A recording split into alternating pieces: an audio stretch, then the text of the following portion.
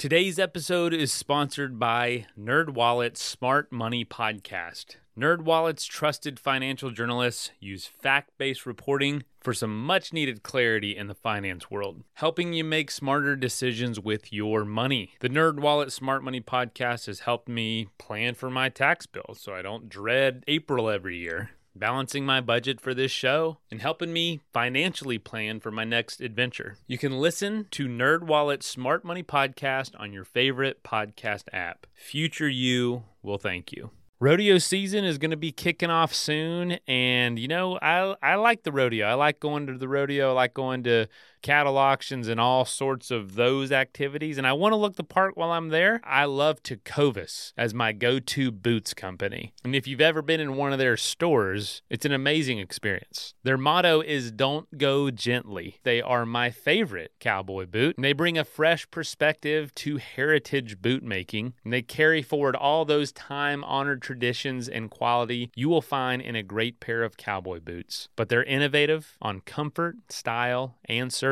They have Western boots for men and women and are handmade from the most premium leather and follow over 200 time-honored individual steps in their boot-making process. Pretty cool. They're Austin designed, Texas tested, and handmade. And if you want to go to one of their stores, it is an amazing experience. They take customer service to a whole new level. But if you can't make it to a store, Tecovas delivers the most premium quality and most comfortable Western goods right to your door. Visit tecovas.com. And as a special opportunity just for you listeners, Tecovas is going to throw in their best-selling trucker hats or a ball cap for free into any purchase over $100 at tecovas.com. Just use the code ADVENTURE at checkout. Again, that's Tecovas, Tecovas.com, and use the code ADVENTURE at checkout to add a free hat to your order over $100.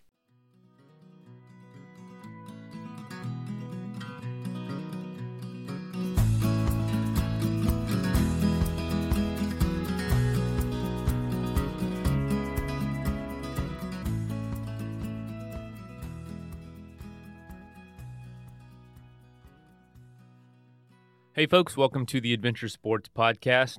I'm your host, Mason. We're getting out a little bit late today. That's because I had a really cool adventure this weekend, and I got home a lot later than I expected, but it was the first pretty good adventure. I mean, it was a weekend long, so not crazy. Nothing like the guest we're talking about today with McKenzie, Barney, but it was the first one I took my son, my 4-year-old, on, and I was a little worried. 2 nights of camping, 2 days of paddling, and, well, really 2.5 days overall. I mean, it was basically Friday after work till Sunday night, and he did awesome. He loved it. It rained. It was storming. We got a little bit of everything, and he didn't hate it, which is great.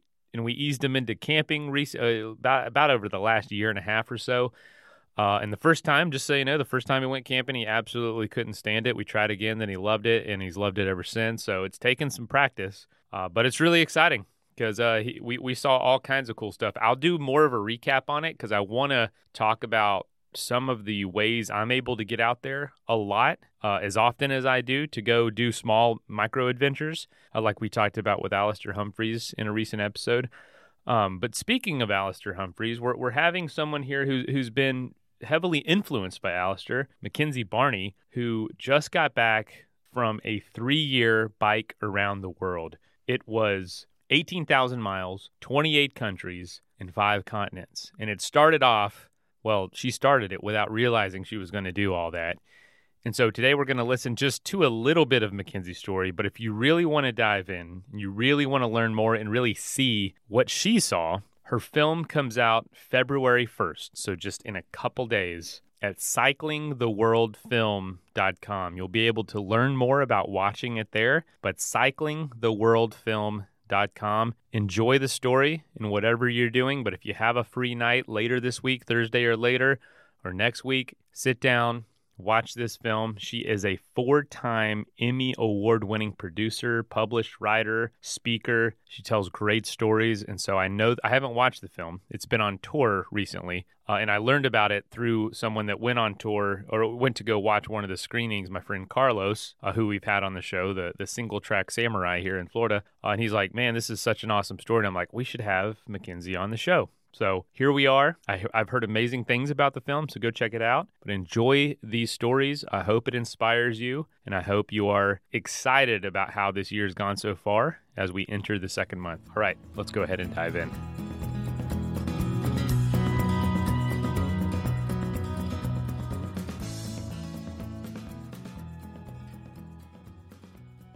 Hey folks, welcome to the Adventure Sports Podcast. You heard a little of McKenzie's story in the intro, but we're going to welcome McKenzie now. McKenzie, Barney, welcome to the show.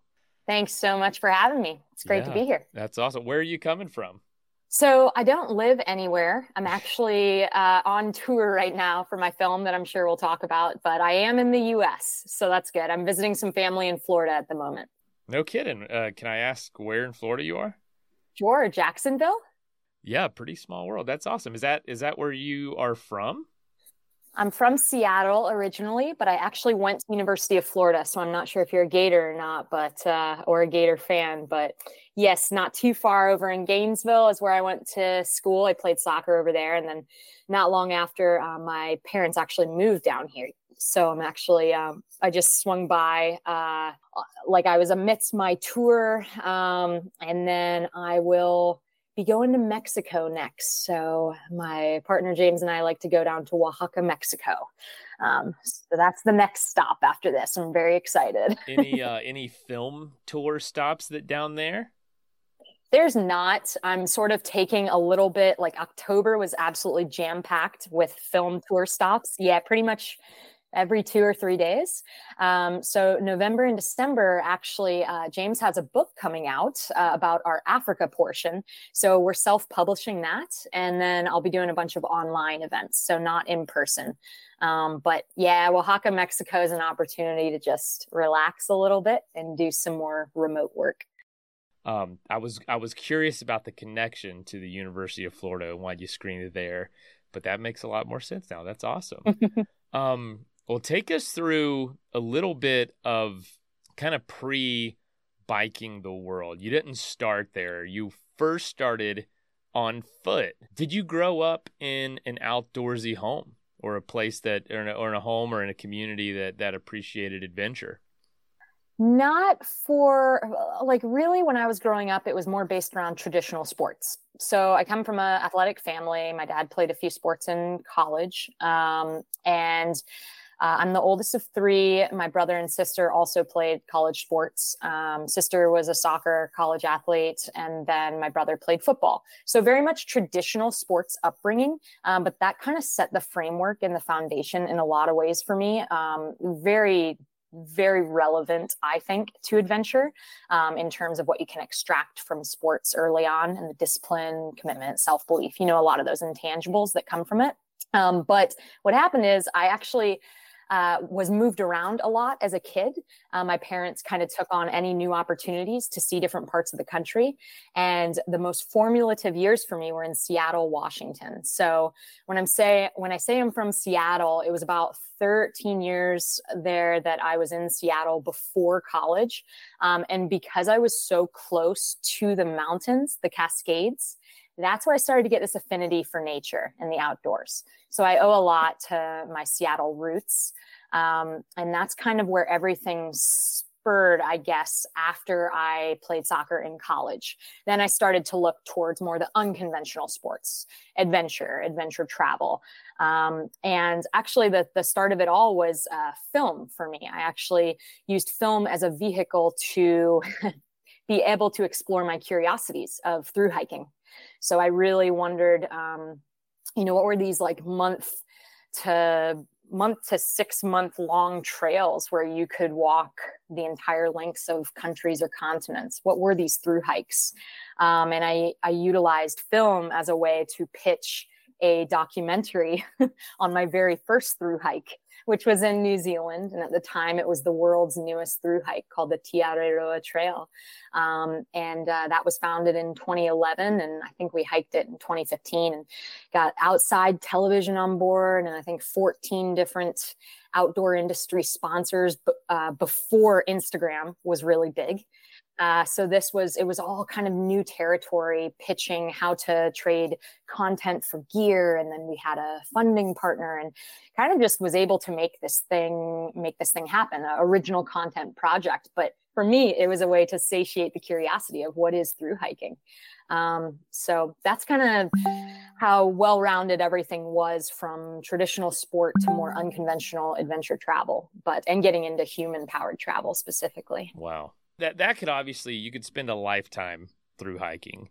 There are people on this show that have. We've talked to tons and tons of, Triple Crown finishers and folks creating their own routes in a lot of ways, or just kind of pioneering new places to through hike and new routes. What led you to eventually put two wheels underneath you? I don't know about you, but we hear from a lot of people is once you go to wheels, it's hard to go back. It's like, oh my God, I can carry an entire jar of peanut butter, or I don't have to cut holes into my toothbrush or cut the tags off my shirt, or just a number of things. What was it about the two wheels that drew you in, and so far haven't gone back? Yeah, it's a great question. What made me increase the cadence, right? Well, I first very much fell in love with through hiking, and I have to give such a nod to the footpaths of our world. So, I mentioned the first one was over in New Zealand, the Te Aroha Trail. But from there, I went and solo hiked a lot of the Greater Patagonian Trail. I did many over in the Himalayas, and in the Indian Himalayas and the Nepali Himalayas. And then, Pacific Crest Trail in our backyard here in the US, and then the Colorado Trail. And I love exploring the world on my own 2 feet and knowing the minimal amount of things that you essentially need, right? So it's not that I wanted to necessarily graduate from that or to evolve from that. It was just that I wanted a way to get me closer to far off cultures. So through hiking, I think for me, I found the value in through hiking is you're able to immerse yourself further into nature and create this relationship with yourself in nature. But then bike packing or bicycle touring, whatever you want to call it, traveling by bicycle allows you to go at a faster cadence, a faster speed, and also to access cultures and see different cultures around the planet. So there was like a bit of a transition there where I kind of wanted to see what this other mode of human powered adventure travel could get me to. And if I even enjoyed having that next speed up, right? Because I think one of the beauties of through hiking is that you slow everything down. Not only do you strip every single identity layer of who you are, right? Like, let's just talk about through hiking for a second. You give up your house, your car, your job, your loved ones. You even give up your name. You give up every essence of identity, right? And you strip it all down to the basics. And then you build up what you need. And you actually almost reinvent yourself too. And you find out who you are. So that is something that I love. And I don't think I will ever not through hike. I think that's something that I'll always constantly revisit.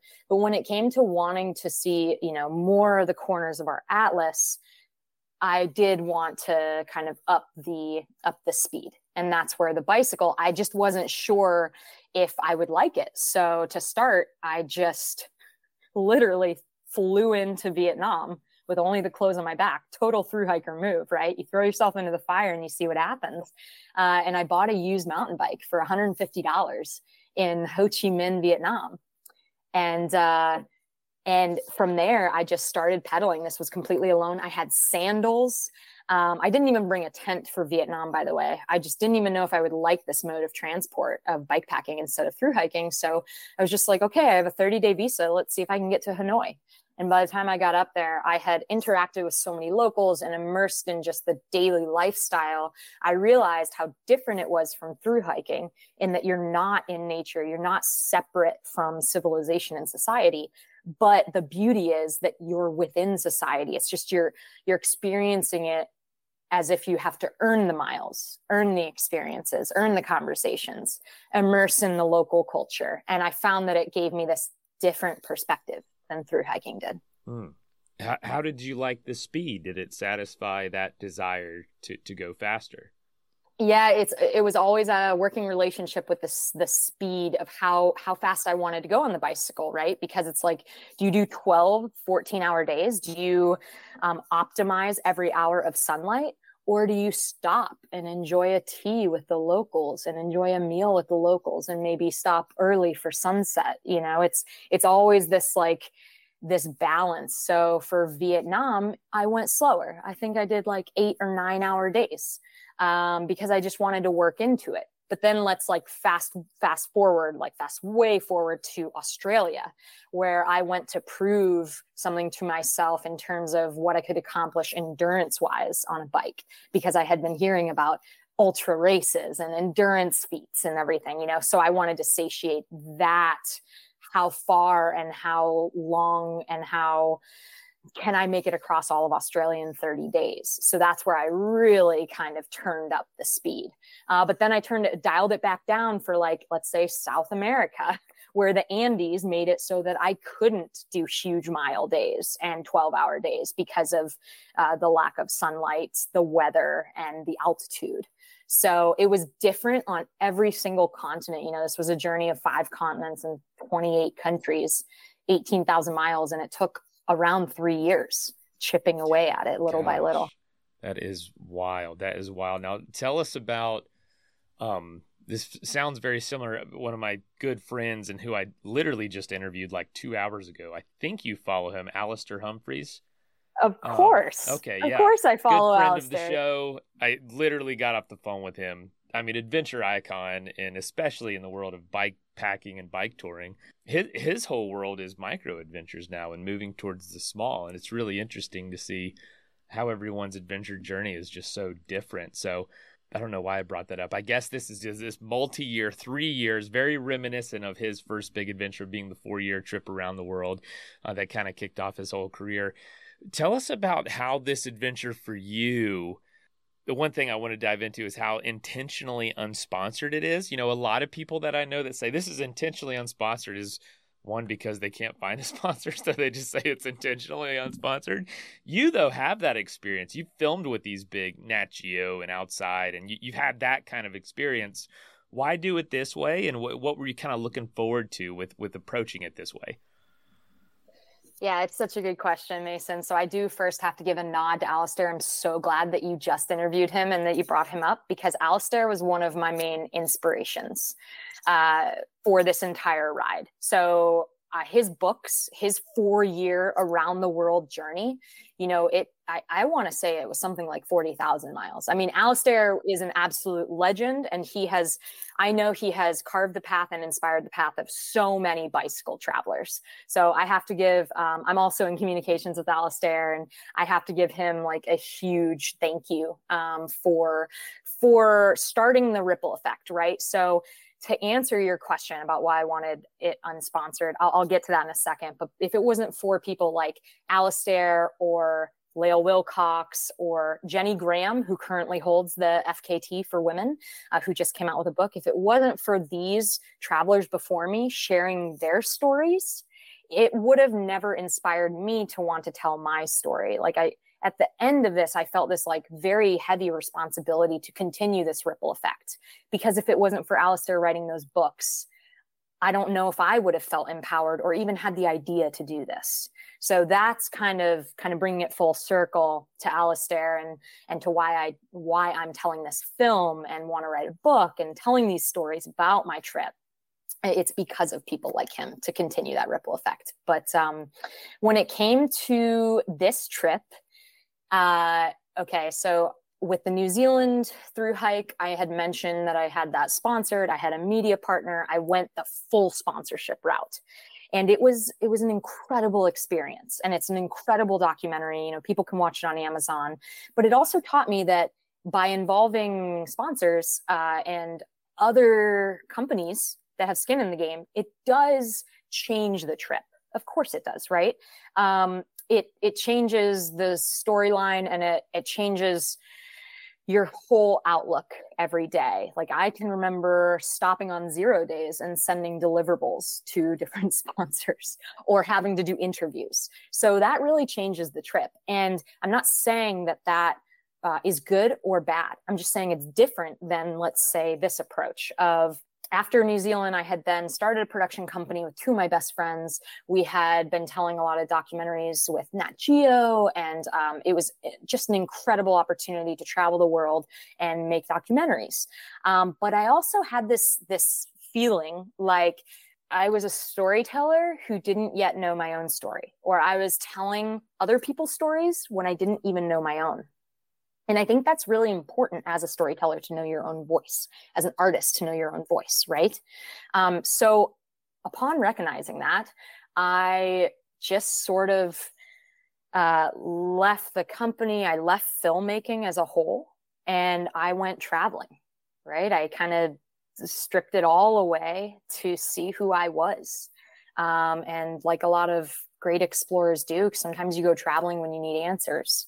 And I knew I loved human-powered travel, but that's when I changed to the bicycle. And I didn't realize it at the time, but this 3-year journey was this unraveling of who I am, who McKenzie the story is, I guess, not just McKenzie the storyteller. So the reason that I didn't get this film or this 3-year journey sponsored, like this was entirely self-funded. I stopped and worked on a farm along the way, wrote stories along the way. I wanted it to be uninfluenced and organic, for myself to have this like pilgrimage or this walkabout of sorts, right? That's essentially what this was. But then also, as I started to realize that I was making a film, because I had no intentions of making a film of this, my friends and family in Africa on our Cairo to Cape Town ride, they started to ask, well, what's Africa like? And really the only way I knew how to explain it was to start pulling out my camera. So in Africa is when I started to film. And then as I continued down New Zealand, across Australia, and up South America, the solo legs of my trip after Africa, and started to pedal towards 29,000 kilometers of cycling the world, that's when I started to really realize, oh, this is something that I want to film. This is a story I want to share, but I want to make sure that it's unaltered. I want to make sure that it's a storyline that I can allow to unfold and unravel. And sometimes when you have sponsors or other stake in the game, right, they want to know what's going on. And without even knowing at the time, subconsciously, you might be changing decisions you make to satiate a sponsor. So I really wanted this to be something that was self-made. And I kind of continued with that theme. So it was a self-funded trip. It was self-shot. The film then, I had this film, thousands of hours, and I'm like, well, I guess I better get editing, because this theme of it being self-made, I was like, well, I guess I'm the editor. I guess I'm the writer. I guess I'm the director. And this was all intentional to make it so that I could then take my film that I knew I had created, and the story was unaltered, right? And then I started to tour it around the US. So I just got done with about 10 events around the US, and, called up some, the Radibus got on board, and called up some other great bike packing brands, and just tried to continue this theme, because I think in today's world, we can get a lot of things sponsored, right? But it's almost harder. It's absolutely harder to try and do a lot more of creative ventures yourself. And it's challenging, it's super challenging, but that's kind of where the unsponsored, uninfluenced side of it came from. Let's take a quick message break and hear from the folks that help make this show possible. For those who embrace the impossible, the Defender 110 is up for the adventure. The iconic vehicle has been redefined with thoroughly modern design. The exterior is reimagined with compelling proportions and precise detailing. The interior is built with robust materials and integrity, and the capability is legendary. Whether you're facing off-road challenges or harsh weather conditions, the Defender 110 lets you go further and do more. Durability has been tested to the extreme. Cargo capacity means you have room for all your gear. All this meaning to drive the Defender is to explore with greater confidence. And there's also powerful innovations like the intuitive driver display and award-winning infotainment system to keep you connected, and also the innovative camera technologies deliver unobstructed views and effortless maneuvering. And the entire Defender family is ready for a wide range of adventures. They have the two-door Defender 90, the Defender 110, and the Defender 130, which seats up to 8. So push what's possible with a vehicle made to go further. The Defender 110. Learn more at landroverusa.com/Defender. Shopify is a global commerce platform that helps you sell anything online at every stage of your business. From the launch your online store stage to the first real life store stage, all the way to the did we just hit $1 million in revenue stage? Shopify's there to help you grow. Whether you're a podcaster trying to sell merch or selling autographed sports memorabilia, Shopify helps you sell everywhere. From their all-in-one commerce platform to their personal POS system, Shopify has got you covered. Now, I do use Shopify with my day job. That's our website and that's our platform. It's so handy. It makes it easy for us on the back end. It makes it easy for you as a shopper and as a customer to sell more. And they can help you all the way from those early days until you're a real business, making real money. And that's what I love about them. No matter how big you want to grow, they can grow with you and help you take control of your business to get it to that next level. Sign up for a $1 per month trial period at shopify.com/ASP, all lowercase. Again, go to shopify.com/ASP to grow your business no matter what stage you're in. Shopify.com/ASP. That is plenty of that for now. Let's get back into the episode. It's a little bit hard to choose which part of the adventure to dive into and to talk about. There's every single leg of the journey is its own book, I'm sure, full of information and stories and people and experiences. How much of the journey when you started did you know you wanted to do? And if not anything, how did you know when it was over? Well, when I started, I only wanted to do Vietnam. And when I finished Vietnam, I said, okay, I just accomplished a country by bicycle. How about a continent? But in between there in Europe, we had this little thing, this hiccup called the pandemic. So I had a lot of time to think about, all of us really did think about our purpose and what was important to us. And the second that Europe opened up, I knew I wanted to start at Istanbul, the bridge between Asia and Europe. And at the time, I thought I would only get to do a loop in Eastern Europe and come back to Istanbul. But so this was 2021. Yes, 2021, summer of 2021, Western Europe started to open up. So I just kind of created my path as I went. And I said, looks like in 6 weeks, I can get up to Amsterdam in the Netherlands. And so I completed Europe. Thankfully, that timing worked out in 2021 in 6 weeks. And then I knew, so going to Europe, I knew that Africa was next. And I used Europe as a precursor to Africa because Africa was, Africa was an opportunity to share a whole experience with my partner, with my boyfriend, James. And then I used Europe as a way to prove myself on my own 2 feet. So James went over to the Stans and was doing some traveling over there in Kyrgyzstan, Tajikistan, Uzbekistan. And we had about 6 weeks before our Africa cycle. So I said, okay, I'll start in Istanbul and see where I can get. And this was all solo. So I wanted to make sure I enjoyed bike packing alone. I could fix mechanicals alone, which definitely happened. And that I was comfortable with wild camping alone.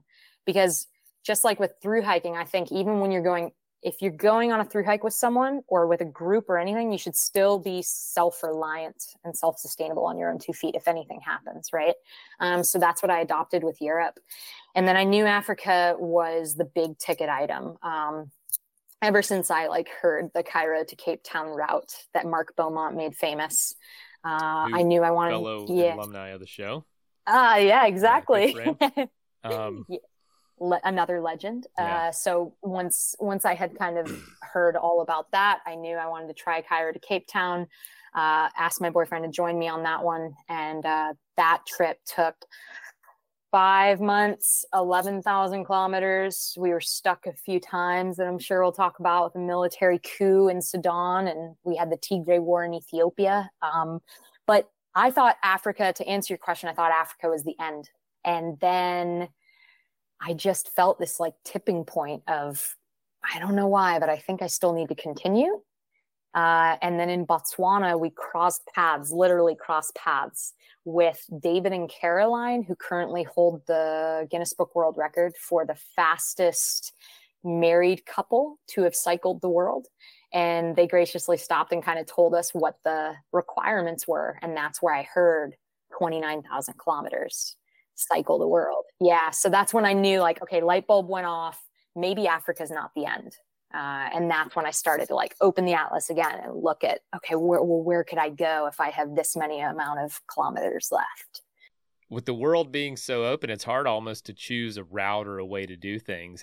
How did you even land on the route you chose on those 2 continents? Mm-hmm. Well, James, my partner, he's actually from New Zealand, and we had planned to go to see his family in New Zealand for the holidays. So we actually just said, well, where are we going anyways? All right, we're headed to New Zealand. Why don't I do the South Island of New Zealand to utilize that as a warm-up for Australia? And then, so all of these, by the way, were solo. After Africa, James said, you know what, cycling's for you. It's not necessarily for me. Why don't we use the rest of this year to tick off our boxes of what both of us personally want to do. So I'm fortunate enough to be in a relationship where he really encourages independent travel and independent experiences, right? So I knew, okay, well, if I'm going to continue, I have to do it completely alone. All right, so New Zealand, we're going there for the holidays. I'll do the South Island. And then across Australia, well, that was a definite. I definitely wanted to cross Australia because of Robin Davidson's book Tracks. There's also a film about it. So she walked across the outback with her camels, and her stories really inspired me as a female explorer.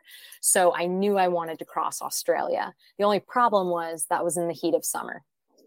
So that was not the best time to go, but I did it anyways. And I had only about 30 days up my sleeve for that one.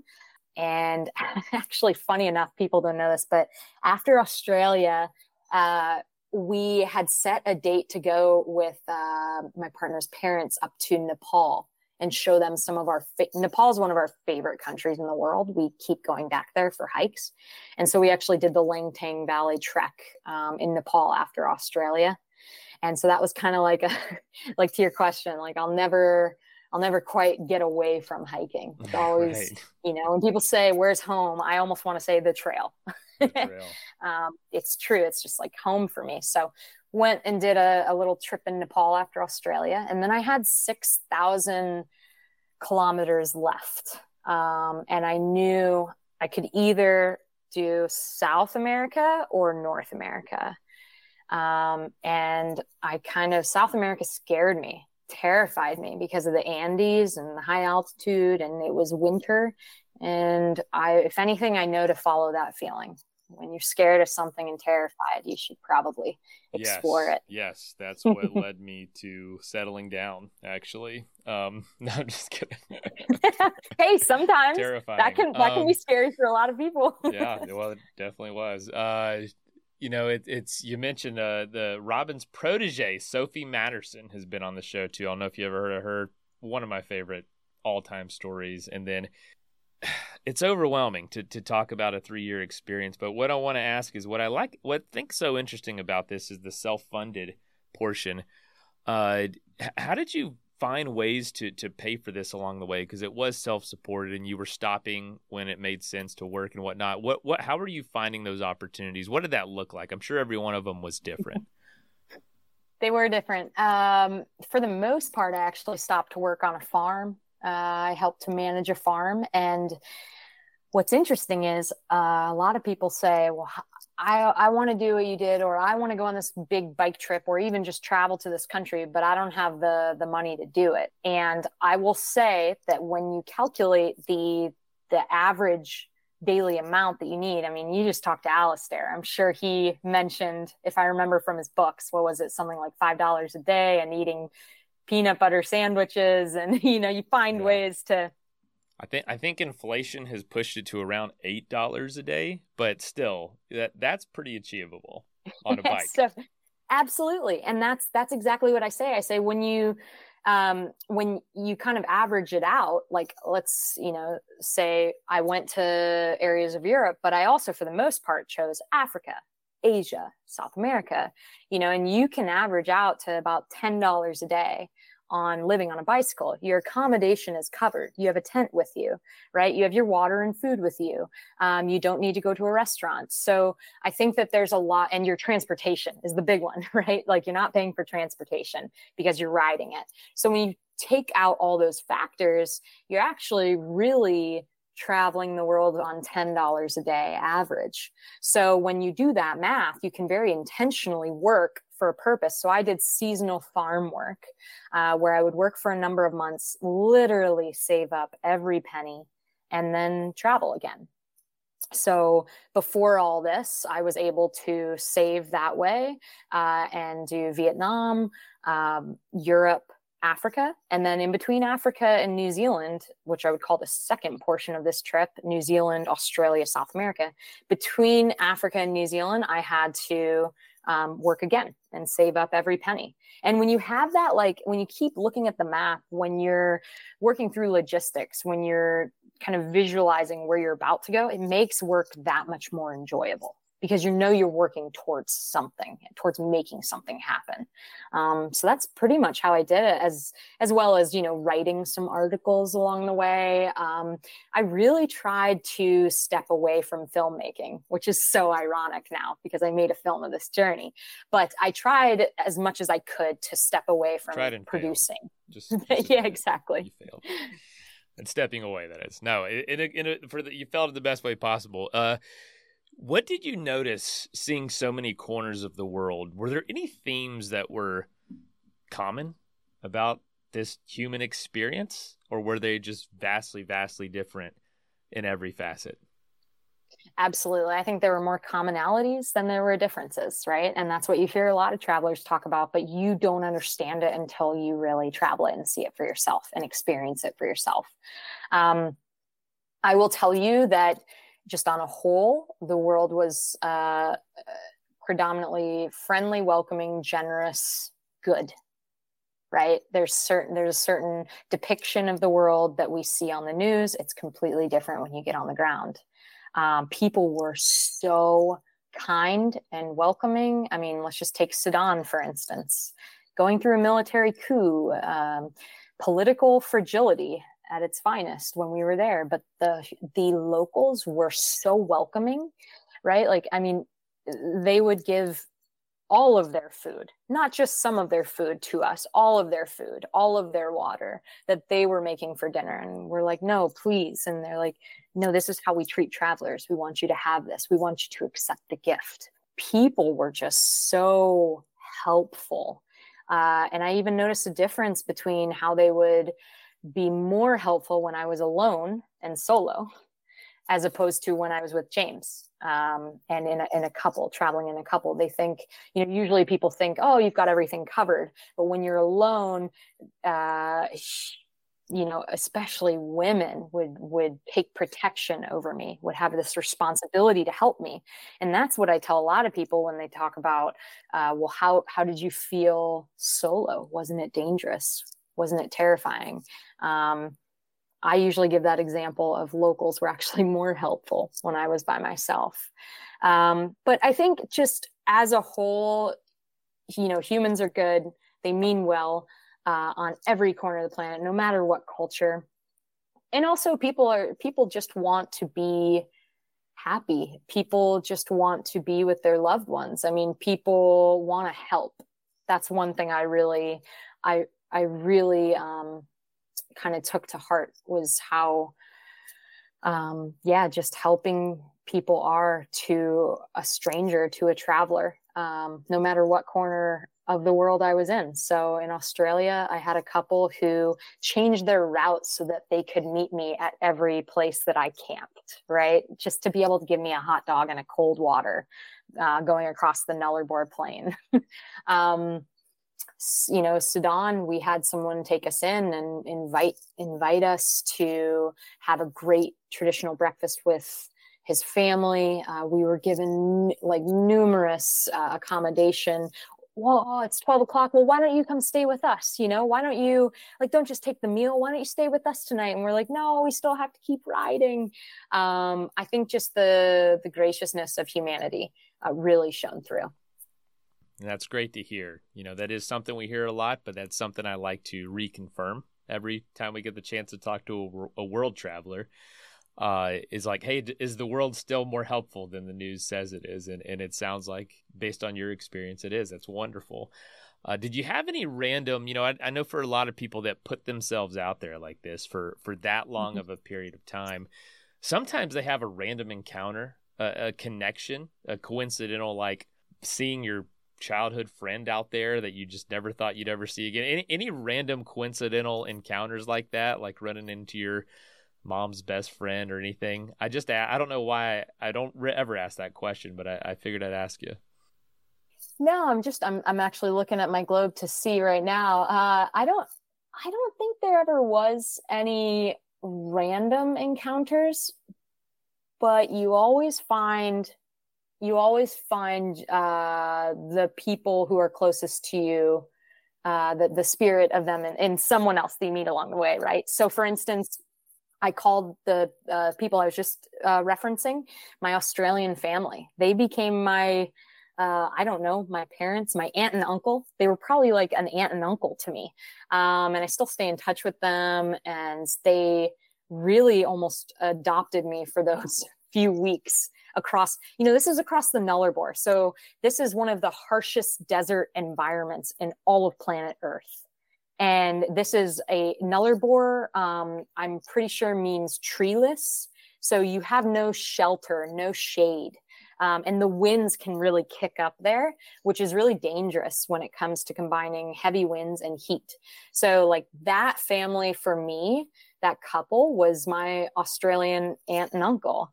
I think that you might not see familiar faces, but you find familiar encounters along the way for sure.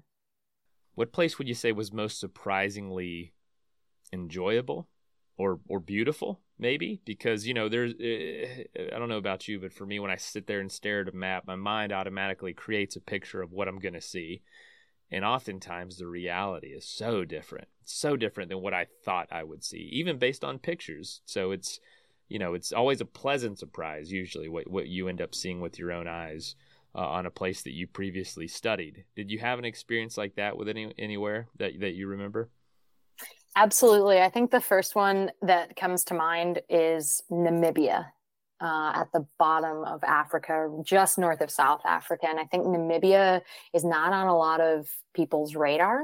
For some niche world travelers, it's definitely on their radar because it's a super unique ecosystem and landscape, and it has ethnicities that still dread their hair with clay, and then it also has a very German town in the middle of, in the bottom of Africa. It's a very German town where you can get German brats and beer. So you have like those stark differences there. You also have a lot of the most biodiverse areas. They have an incredible national park there, a lot of wild cheetahs there, and the Skeleton Coast, of course, is why Namibia is very famous for surfers and a lot of the shipwrecks on the Skeleton Coast. And then the big I think one of them is called the Big Daddy Sand Dune, right? So you've got some of the largest sand dunes that then crash into the ocean. But for me, Namibia really sticks out when people ask that question because of Deadvlei, which is this like salt pan with these dead trees. If you've ever seen photos of it, it has a white salt earth with dead trees and then these huge orange sand dunes and a cobalt sky.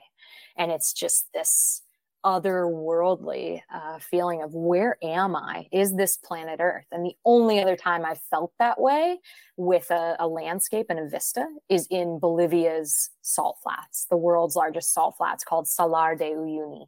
And that was so expansive and depth perception defying. I couldn't see the next day's destination ahead of me. It was just all this blanket of white, right? And it looks like snow in the photos, but it's just jarring because it's all salt. So those are two, I guess, that really stick out. Was there a place that maybe didn't live up to the expectation? Maybe it was just busy or whatnot. And if we don't feel like diving into kind of that side of things, I get it too. No, yeah, it's good to ask because I think there's a different beauty to things depending on how you look at them.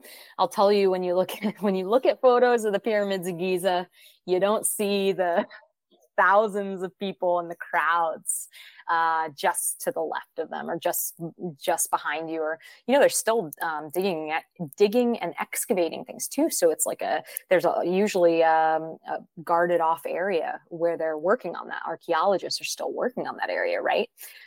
So that's one place that I think comes to mind. We had to get there. I want to say it opens bright and early. We had to get there first thing in order to get the iconic shots and enjoy a little bit of the silence before the crowds. And I will tell you, that's sort of what I expected with Machu Picchu when I went over there in South America, in Peru. And that wasn't there were, of course, crowds at Machu Picchu, but I kind of walked in there and got this very like powerful feeling at Machu Picchu.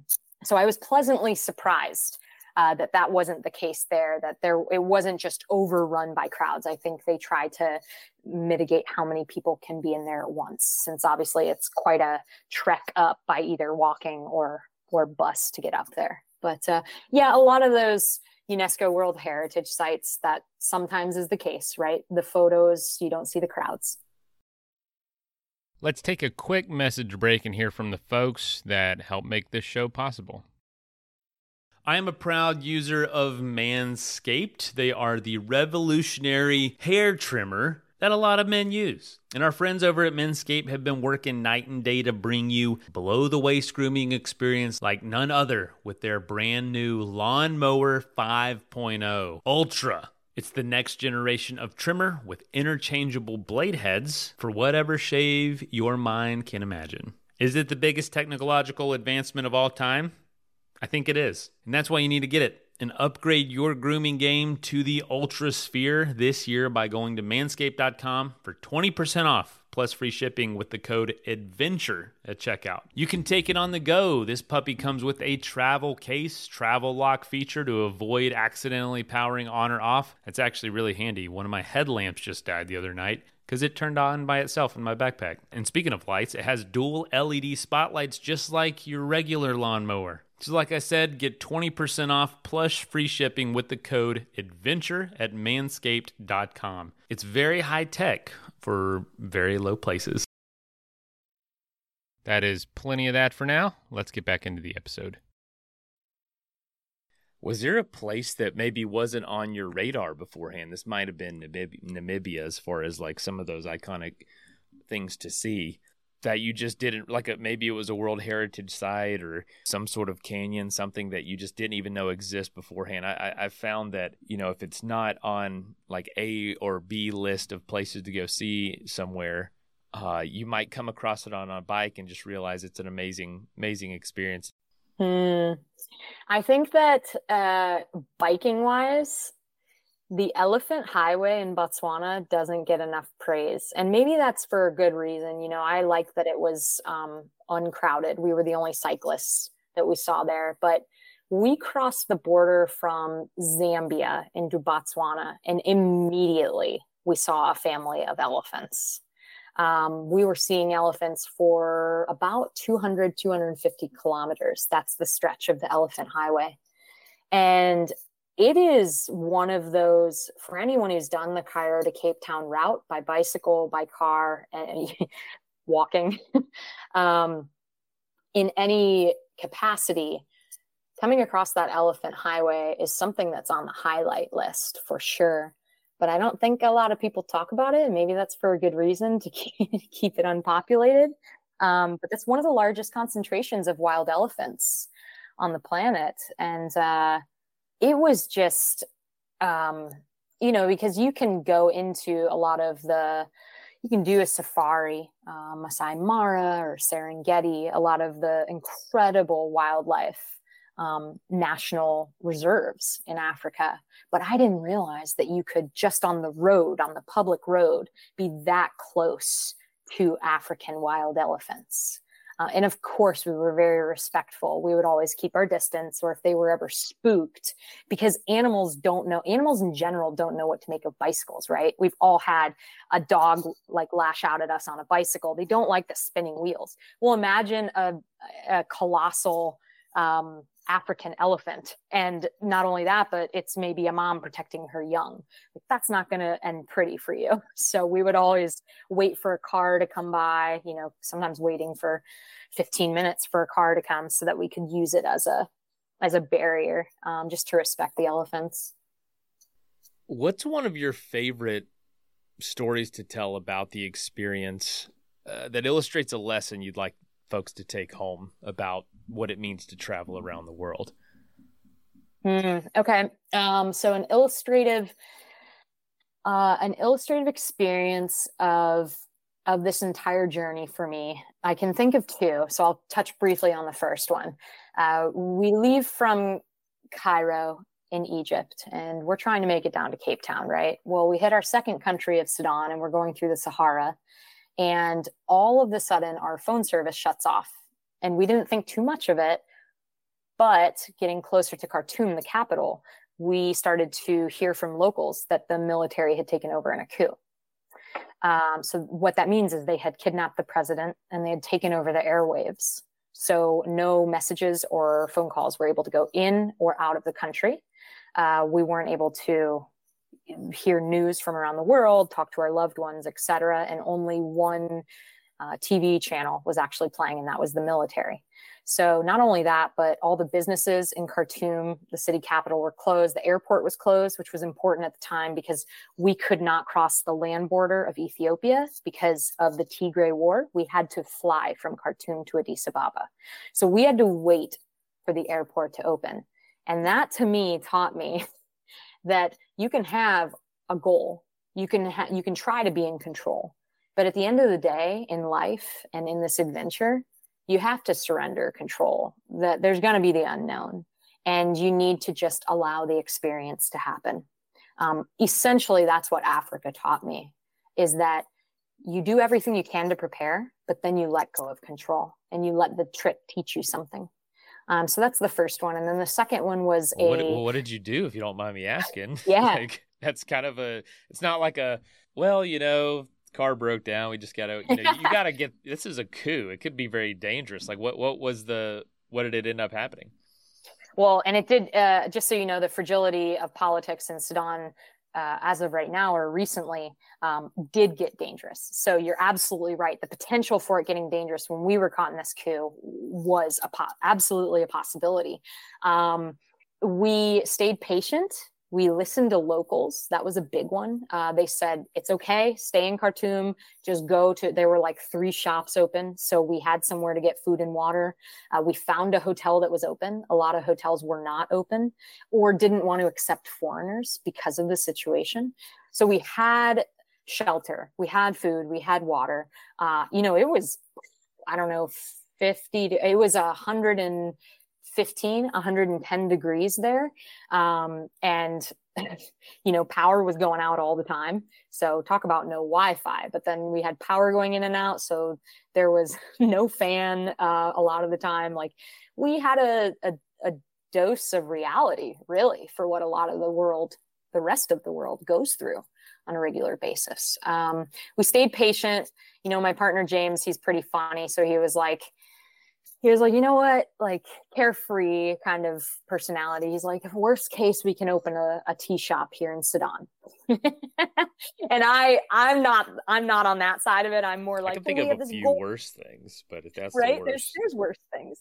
But he always puts things into perspective. It's like, it's not the worst thing in the world. We'll figure it out. And within a week and a half, the airport opened, and we immediately found some bike boxes, packed up our stuff, and got a flight to Addis Ababa. So it worked out, but I unfortunately know another bicycle traveler from Australia. She actually got caught in Sudan this year, and things got a lot worse. So she actually had to get evacuated to Europe. Cow.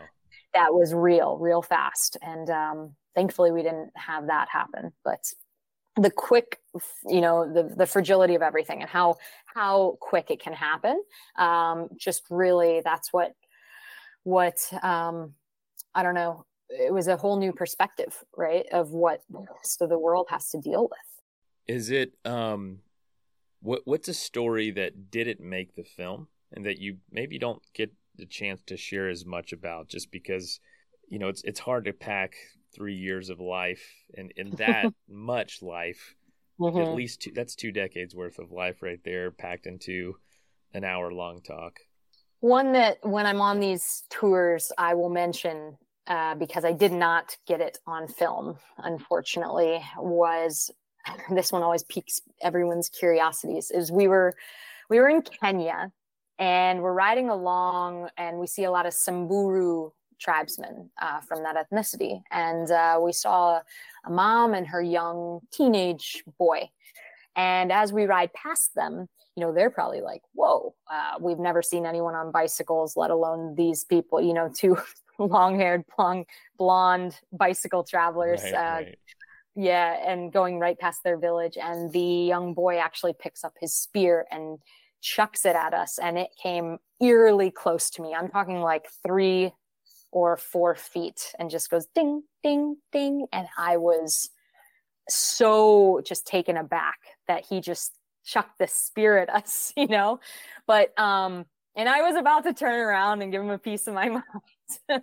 But Jim was like, let's just keep biking. And I realized, he went and he hid the teenager. He went and kind of scurried behind his mom, and you could tell he was embarrassed.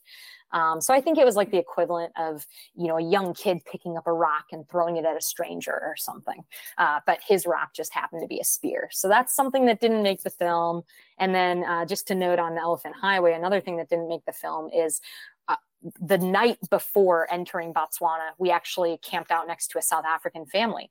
And the dad of the family said, it's all good going and biking on the Elephant Highway or going into these wildlife reserves.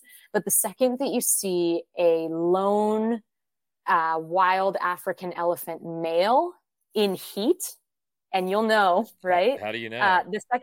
Oh, okay. Yeah.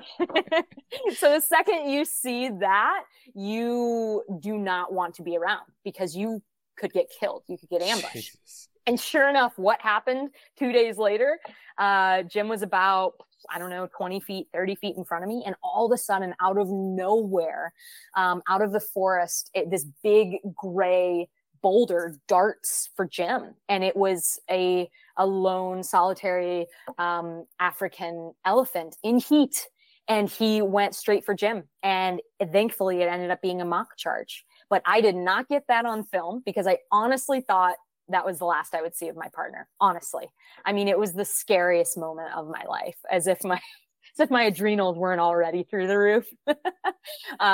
But it was a mock charge. So about 10 feet away from Jim, the elephant stopped, turned around, and just trotted back into the forest. We got very lucky. Would you say that was your closest call? Sadly, I wouldn't. Look, people always want to know what was the most dangerous thing that happened on this whole world tour or in Africa, and they expect lions or something like an animal encounter or a thief or bandits. And you know what? Yeah, or the spear. But that's not the answer. The truthful answer is the vehicles. Absolutely. It's the same answer as if you and I hopped on our bike and went into a city center right now in Florida. It's the same answer. No matter where you are in the world, vehicles are the scariest thing. And I don't even want to count. I could not even count on two hands how many scarily close encounters I had with vehicles, and especially trucks. It's dangerous. And if there's one thing that I kind of think my lucky stars on, it's that all those roads that I traveled, it all was all right at the end, because vehicles are no joke. That's the real danger.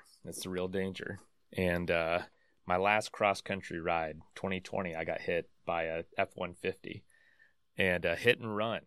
Yeah, the real that's kind of comforting in a way, that the only danger is the same danger. If you're comfortable out on a neighborhood ride or riding around your city, training or whatever you do, enjoying that's about as dangerous as it gets anywhere. As far as vehicles, it's the same factor.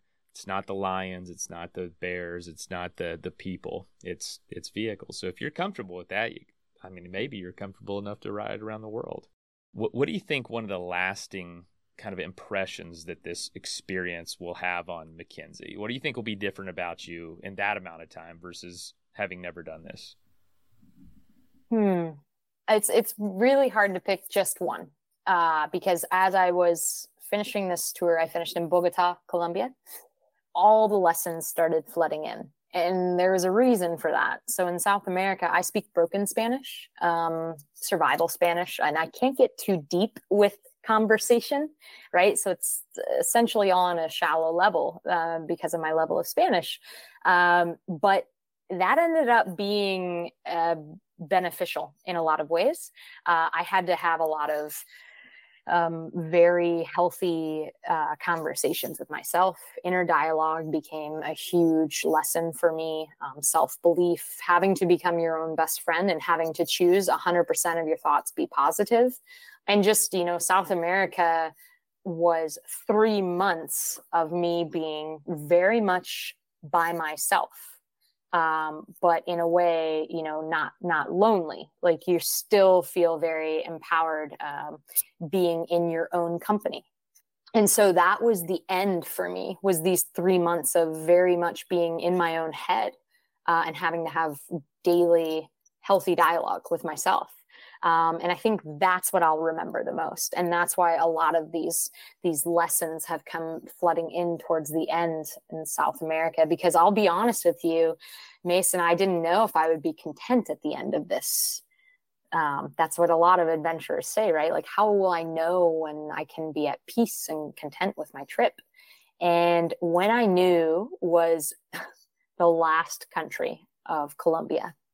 And I did not intend for this aha moment to happen, but I started crossing paths with Venezuelan refugees in Colombia.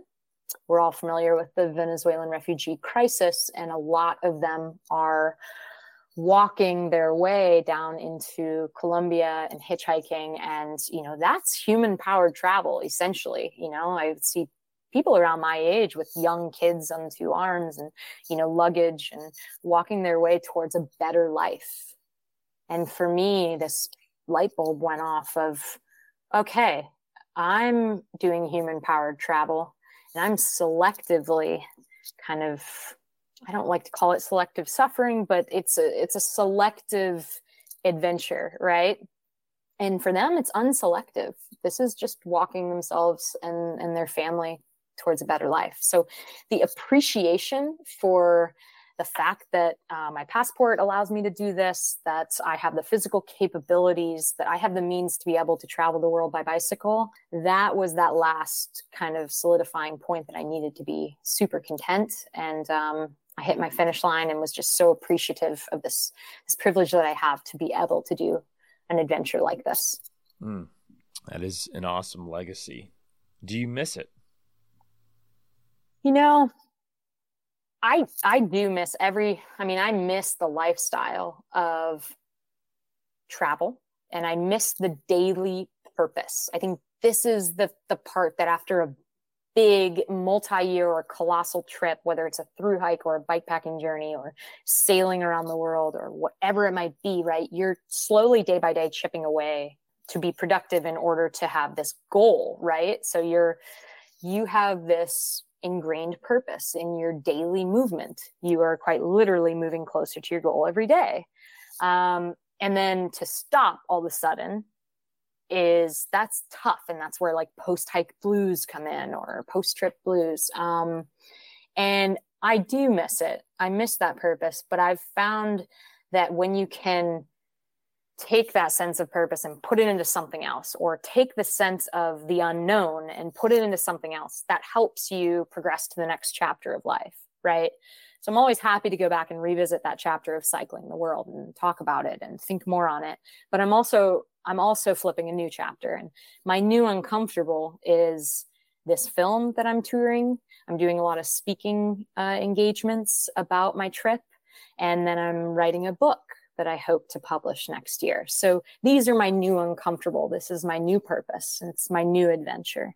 So I do miss the past chapter, but I'm ready to kind of progress into the next one. That's fantastic. Well, keep telling the story, because just like you mentioned, if it hadn't been for others sharing their experience, you might not be on this one yourself. Last, just simple piece of advice to get more adventure in your life, because Alistair talks about this a lot. You guys, I'm just not going to have another 4-year window in my life, or I don't foresee one. There might be, but I don't really want that right now. But how do I get more adventure? So that's a question he always seems to answer. What would you say as far as how can you introduce more adventure into your life? Well, I think that adventure is an overarching concept that it doesn't just have to be human-powered travel or travel at all, right? Physically, it can be mental. It can be, I kind of define adventure as that feeling of the unknown. So I guess my final piece would be, how can you push yourself to experience more of the unknown? When people ask on this journey, weren't you afraid? Weren't you scared? And my answer is absolutely, every single day.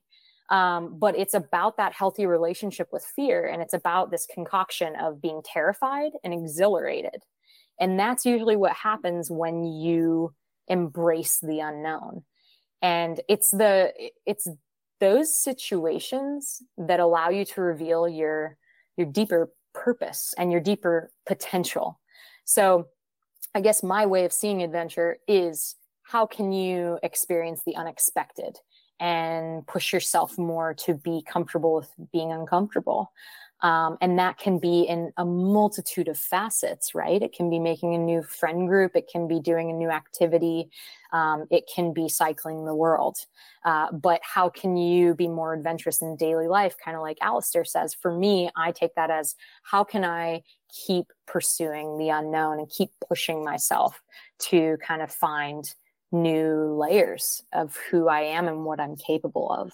And I think that when you do that, I do talk about this a bit in my film, but I think that when you do that, you're shining a light, right? And if you kind of take care of your light and you try to push yourself as much as possible, you're going to, in effect, do that to other people around you. And then if everyone kind of does that, it will make our world a better place. So I think that it has, again, to a ripple effect. It has a ripple effect. If you take care of making sure that you're pursuing your unknown as much as possible and pushing yourself, it's going to affect those around you. Oh, great words of wisdom, McKenzie. I'm sure there's just a billion more stories you could tell. And I hope this was, fun for you. I really appreciate you coming on and telling your story. Thank you so much, Mason. I'm honored to have been interviewed after Alistair. Thanks for that. Literally, like the same day. So awesome. Too good. All right. Talk soon. All right. Feel better. I hope you feel better. Yeah. Safe travels. All right. Cheers. All right, see ya. Thanks, Mason. Bye. First of all, thank you so much for listening. It means the world to us that you choose to listen to this show. If you'd like to help us further, you can leave a review on iTunes, share us with your friends, your family. It goes a long way to grow in the show. You can also support us financially through patreon.com/adventuresportspodcast. Link is in the show notes. And also, if you have an idea of who could be a good guest for the show, we're always looking for people to tell their story about the outdoors or adventure. So if you know someone, please reach out. Email us at info@adventuresportspodcast.com. And until then, get out there and have some fun.